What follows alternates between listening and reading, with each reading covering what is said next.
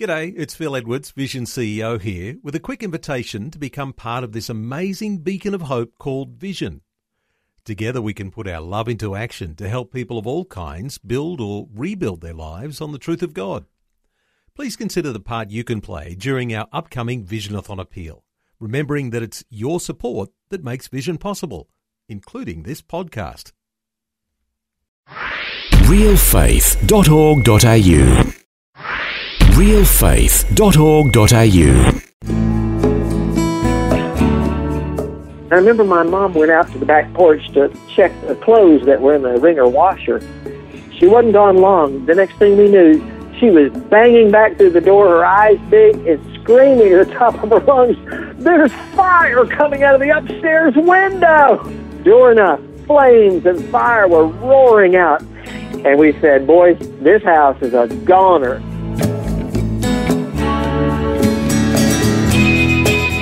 Welcome to Real Faith. Conversations about the impact faith has on our lives and the challenges we go through, helping us today and giving us hope for tomorrow. That's real people, real life, and real faith with Eric Scatterbo. In 2001, my wife Jean and I attended Spanish language school on the Texas-Mexico border in preparation for being missionaries in Latin America. Well, Latin America never quite worked out for us, but while we were at language school, we met some wonderful people, including a couple with 8 children, Ed and Debbie Somerville. And one of the things I remember most about Ed is that he was one of the best storytellers that I've ever heard. So when I found out that he had published a book filled with many of his remarkable stories, I had to make contact so I could hear them again and share them with you. Ed Somerville, welcome to the program. Thank you so much, Eric. It's a pleasure to be here. Glad to have you with us, and you're coming to us from the Blue Ridge Mountains in North Carolina. Is that right? That is true. And I understand you have some blue mountains in Australia, so I feel like a kindred spirit. That's right. Outside of Sydney, there's the Blue Mountains. And you wrote this book that we just heard about in the introduction, and it's called When Granddaddy Was Little Eddie, Tales from an Appalachian Boyhood. So what does that title mean? What is that all about? Yeah, the area of Appalachia, the Appalachian Mountains here in the eastern part of the United States, is famous for hillbillies and moonshine and bluegrass music. And so when I grew up in this area, it was a little unusual. I was the oldest of a family of eventually 6 boys, born to a Presbyterian pastor. And we lived kind of a rough and rowdy life, hiking in the mountains, skinny dipping in the river, riding the ponies, and it was kind of like being at Boy Scout camp most of my life. But it didn't start out that way, is that right? No, that's correct. I was born in the Deep South back in the time of the Civil Rights Movement, where my father was a poor Presbyterian minister, and I believe he probably marched with Dr. Martin Luther King. Oh, okay. But that was not a popular position in the South. There were a lot of racism. And I don't know if your listeners would be familiar with this, a group of kind of domestic terrorists called the Ku Klux Klan that would dress up in bed sheets and lynch black people. And one of the ways they tried to terrorize people was by burning a cross on their front yard. And that meant that you were targeted by this terrorist group. So when people learned that my father was sympathetic to the whole racial equality and the civil rights movement, one night this group of terrorists appeared out in front of our house, and they actually burned a cross to try to intimidate my dad and chase him away. Yeah. And as the story goes, the next morning, he was not intimidated at all. He walked outside with his cup of coffee and his bathrobe, and when he came back in, his only comment was, "Sure was a small one, wasn't it?" But the people, unfortunately, in the churches also had that same issue of racism, and so there was a conflict, and they took a vote and asked my father to leave that area. Wow. And it was a sad thing, but he was always a crusader for justice and fought for the underdog. Yeah. And so his ministry changed from helping blacks to working with the very, very poor. And that's what led us up into the mountains of Appalachia, into the state of West Virginia, which is the poorest state of the 50 in the United States. Mm-hmm. And my father had this idea that if we were going to work with the poor, we were going to live like the poor. Mm-hmm. And so he moved our family into a rundown old house in a coal mining camp. And I remember we rented that house for $15 a month. Oh, wow. Which even then wasn't much money, but I still believe they charged more than the house was worth because it was a wreck. And the main thing was it had no indoor bathroom. Uh-huh. So what it had was a little small building out in the back corner of the yard that was a privy, an outhouse that we would have to go to. Yep. So it was just the bare basics. Yeah, that is pretty bare. Pretty rundown house you're living in there. You know what, though? We didn't mind it. I was the oldest of, at that time I had 4 little brothers, and we were always looking around for something to do. My mom encouraged our creativity. In fact, she had this mantra that she said she would never let us watch TV because she said it would turn our brains to jello. So she said, you boys have to go outside, get your wiggles out, find yourself something to do. And I imagine with 5 sons, there were a lot of wiggles to get out. So my brothers used to look to me for guidance and said, what are we going to do today, Eddie? What are we going to do today? So this one day I had this brainstorm. I said, boys, I have this great plan. Uh-huh. I said, go get the shovels and the picks. We're going to go out in the backyard. We're going to dig a series of deep trenches, cover them back over with boards, and then cover the boards with dirt so we'll make our own tunnels. And we'll connect the tunnels together, and we're going to make ourselves an underground fort. Oh, my goodness. They thought that was great. So we started in and worked all that day, went to bed that night, tired out, and the next morning out on our project of the underground fort, when all of a sudden we ran into bedrock. Now, you can imagine bedrock put kind of a damper in our plans for an underground fort because you can't dig through bedrock. Oh, right, okay. And those boys looked at me and said, now what are we going to do, Eddie? And it was kind of a crisis of leadership, because my great plan had fizzled. Yeah. But in a moment of inspiration, I looked at that pile of dirt, about a 4-foot-high heap of dirt, and I said, boys, I've got a better idea. I said, let's dig a crater down through the top of that mountain of dirt, make ourselves a little native village on the bottom, a model of a village and some little twigs for a forest. We're going to make ourselves a volcano. Oh, my goodness. They got all excited about that. How old were you about at this time? I was in 8th grade, which made me about 12, 13 years old. Yeah. And so I had just enough, experience with like little elementary school science fairs and that kind of thing to know that a volcano wasn't a volcano unless it had some good red-hot lava coming out of it.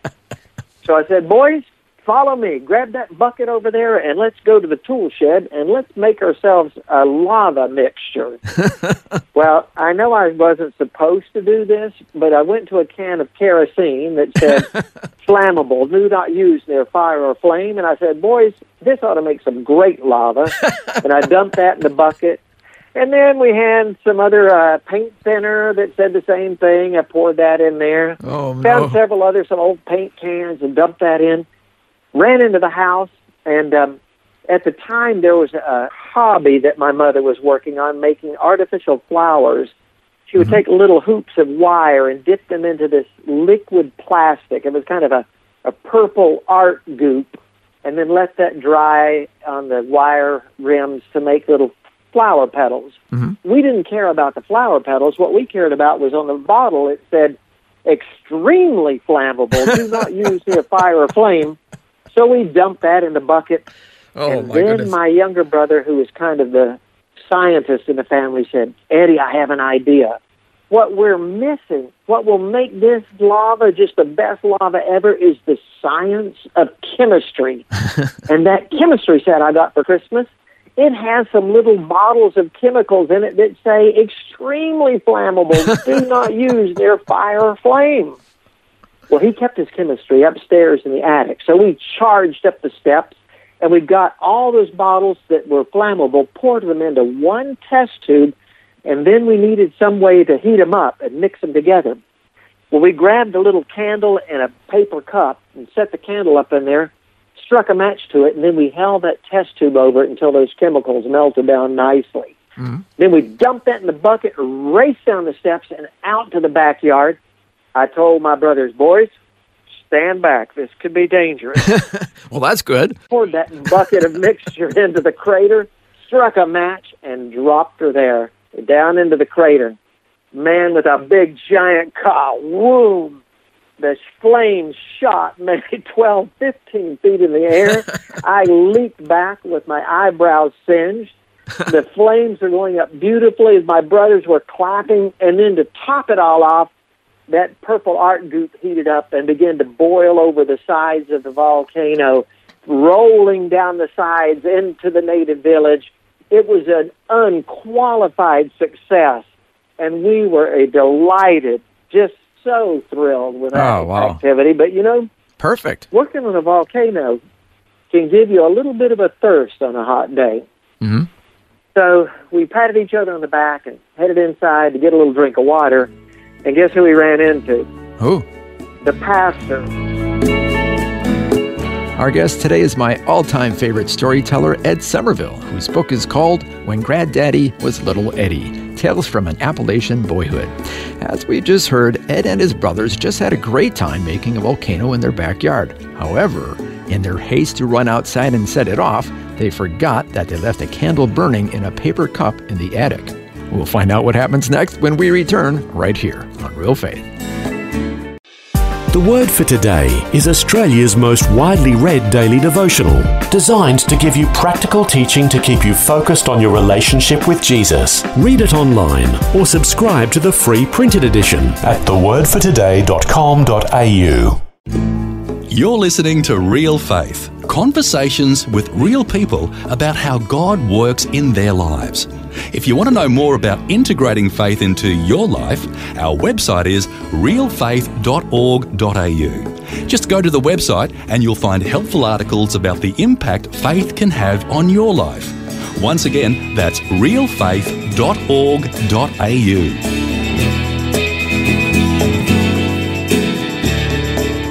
Welcome back. I'm Eric Scadabo, and today I'm chatting with my all-time favorite storyteller, Ed Somerville, who's sharing stories of his childhood growing up in the hills of Appalachia and the eastern United States. As we heard before the break, Ed was right in the middle of sharing about the time he and his brothers made a volcano in their backyard, and then they came inside to find their mother chatting with the pastor.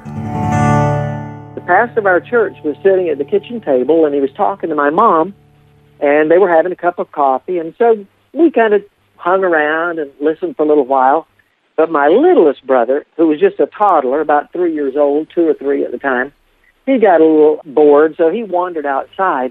And a minute later, he came charging back through the door, his little eyes open, and he said in his little 2 or 3-year-old voice, "Mommy, Mommy, there's fire coming out the window upstairs." Oh, no. And she said, there, honey. It's not nice to interrupt Mommy while she's talking to the minister. Well, they finished that cup of coffee. The pastor left, and I remember my mom went out to the back porch to check the clothes that were in the wringer washer.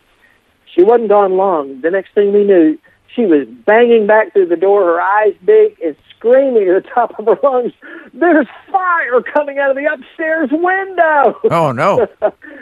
Sure enough, flames and fire were roaring out. We pulled the door open to look up those little narrow steps that went to the attic, and it was a holocaust.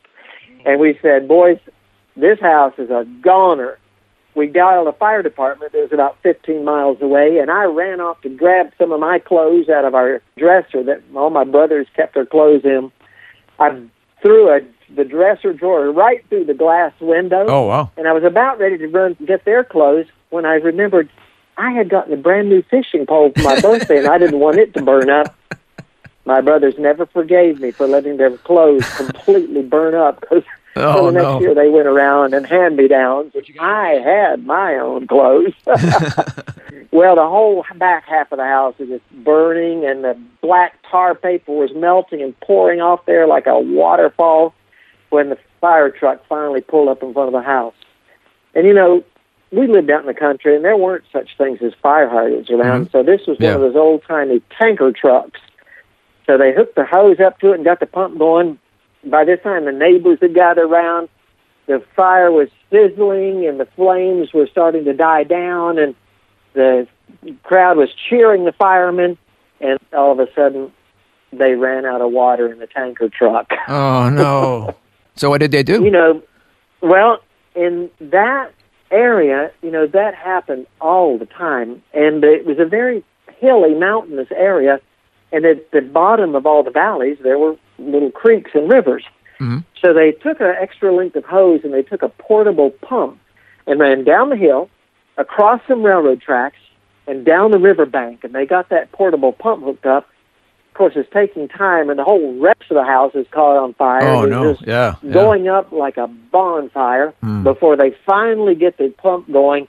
And here comes the water gushing out of the hose again, and another big cheer goes up, and they're just about to get the house put out when, guess what? What? We heard this very unsettling sound. At first, we couldn't place it. What makes a noise like that? And then we realized it was the sound of a train whistle. Oh, no. And our eyes, everyone in the crowd, all our eyes turned and looked up the valley. And here comes a train carrying 100 coal cars, powering along about 50 miles an hour. And then our eyes noticed that the hose that the fireman is holding runs down the hill, across the railroad track, and down to the river. Oh, no. Well, there's no way you're going to get a train with 100 cars of coal stopped in a half a mile. And it sailed right across that hose, and it just sliced it cleanly through. On one side, here's the hose flying around, thrashing back and forth, and water flying everywhere. But up by the house, here's the fireman holding his end of the hose, and the water just dribbles down to nothing. Oh. By the time they finally got that thing spliced together, the whole rest of the house had just burnt down to nothing. Just some front stairs going up and falling off into an ash heap. My dad wasn't even there that day. He was away in the state capitol for a meeting, and as he told about it later, he said he picked up a hitchhiker on the way home, and the guy said to him, "Hey, did you hear about that house that burnt down over there in our county where we live?" But I said, "No." He said, "Yeah, it's a real shame." He said, "Burnt clear to the ground." When he left that hitchhiker off, he drove up a little bit further to a place where you could look across the river and up on the hillside where our house used to be. Yeah. And it was gone. Oh, wow. And I remember him saying how he drove down across the bridge and came back up the little hill and drove up to where our house used to be, got out of the car and started walking around looking at the pile of smoking ashes, and walked around to the back of the house, and there, wonder of wonders, was this 4-foot-high volcano with this purple lava that had kind of been flowing down the sides and had cooled off and hardened. And his eyes looked back over to where the house had been and the smoking ashes, back to the volcano. And he had to stop and ask himself, he said, "What do you suppose happened to my house?" He said, "Could it be that the one and only instance of volcanic activity in the history of our entire state happened to set my whole house on fire and burn it to the ground?"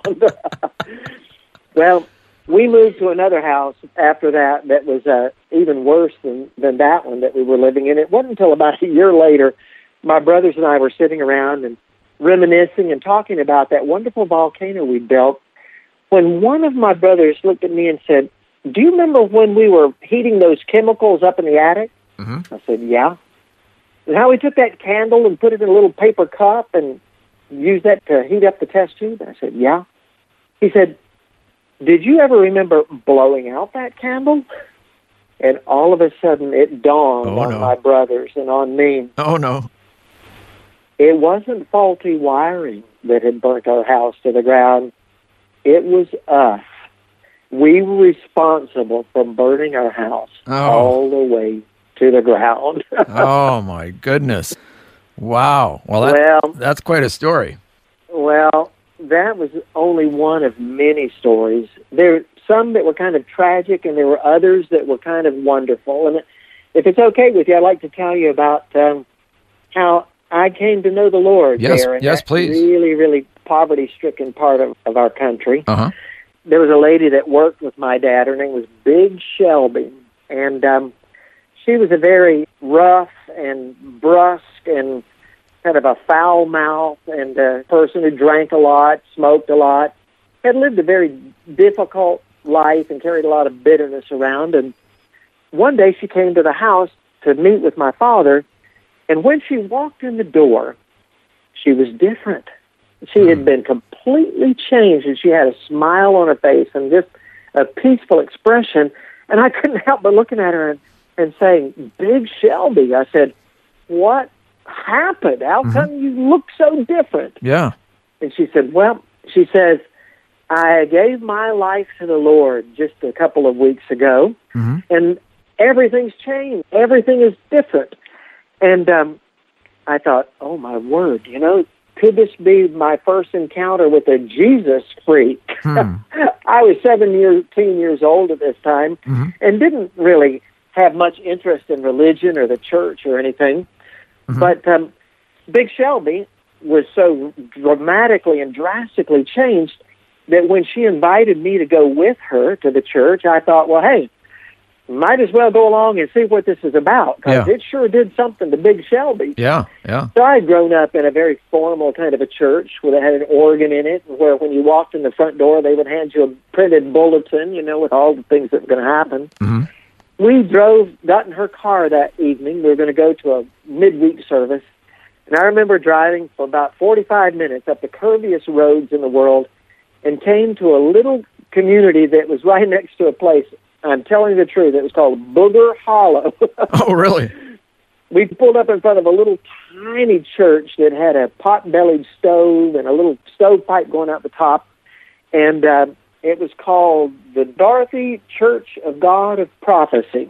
And it was a Pentecostal church. Yeah. And in that part of the country with all the poor people and back in the mountains, when I say a Pentecostal church, I mean it was Pentecostal with a capital P. And it was so different from anything that I had ever experienced before. Yeah. I walked up the steps, and a young couple, there was the young husband reaches his hand out to me and shakes it hard and says, "Praise God, brother." And, I wasn't used to having people tell me what to do when I walked into the church.